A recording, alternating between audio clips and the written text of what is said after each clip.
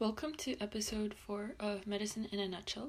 Today we are covering the cardiology pharmacology, and we will be focusing on coronary artery disease.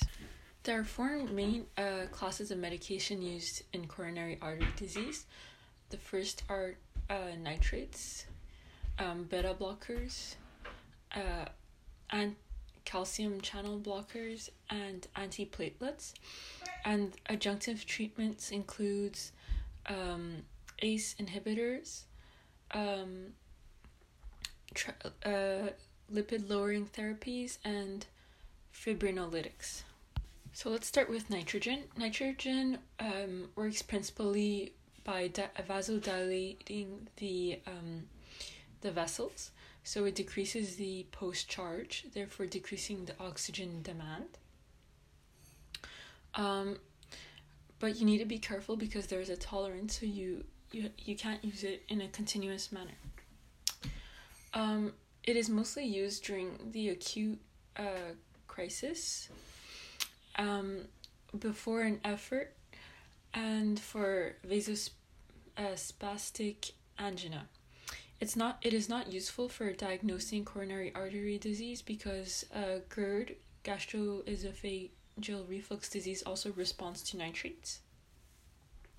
And you need to be careful with the interactions with phosphodiesterase inhibitors such as sildenafil or Cialis. Next we have beta blockers. These work with their anti-adrenergic effect. So they have receptors. There are beta-1 receptors on the heart, and there are also beta-2 receptors on the lungs, which is important because for people with severe COPD, it could be contraindicated.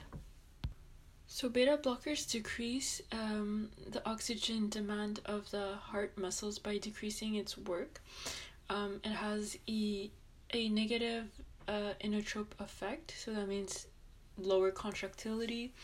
It also has a lusitrope negative effect, which means it reduces the relaxation. It reduces the frequency, so a negative chronotrope effect. It also decreases the velocity of conduction, so negative dromotope effect.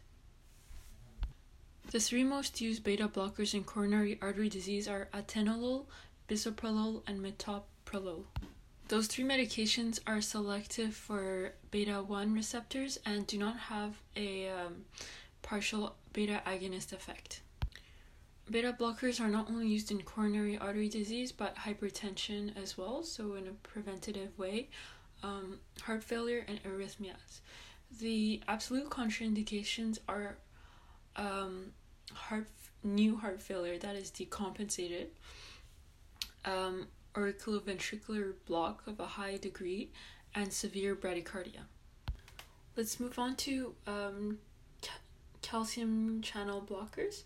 These work in via three ways. So by blocking the calcium channels, there are less contractions.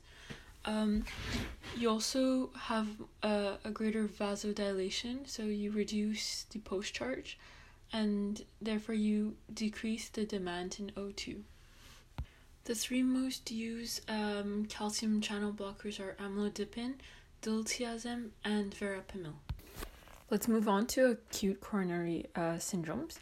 So for myocardial infarctions without ST elevations or unstable angina, the basic treatment is an aspirin plus another antiplatelet, heparin, intravenous nitro, and a beta blocker.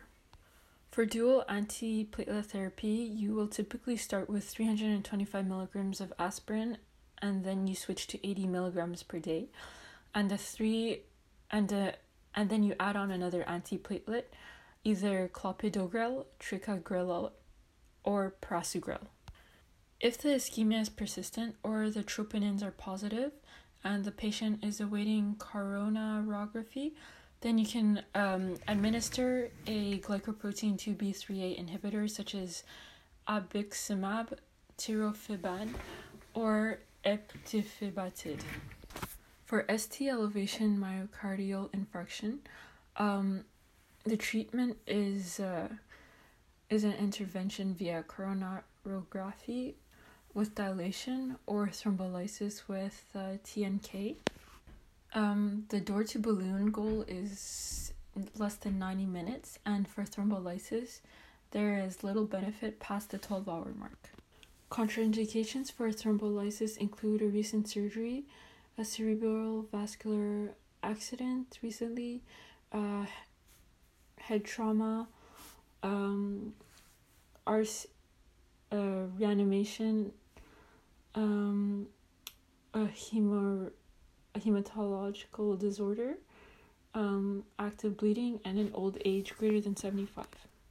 So for the pharmacological treatment of STEMI, it is the same treatment as acute coronary syndrome, and you can consider adding a ACE inhibitor or an ARA. And if there is a infarctus of the anterior wall with ventricular dysfunction or a thrombus in the left ventricle, you should give a oral anticoagulant for 3 months. So that was it for the pharmacological treatment for acute coronary syndromes and coronary artery disease. In the next episode, we will cover the treatment for heart failure. Thanks for listening.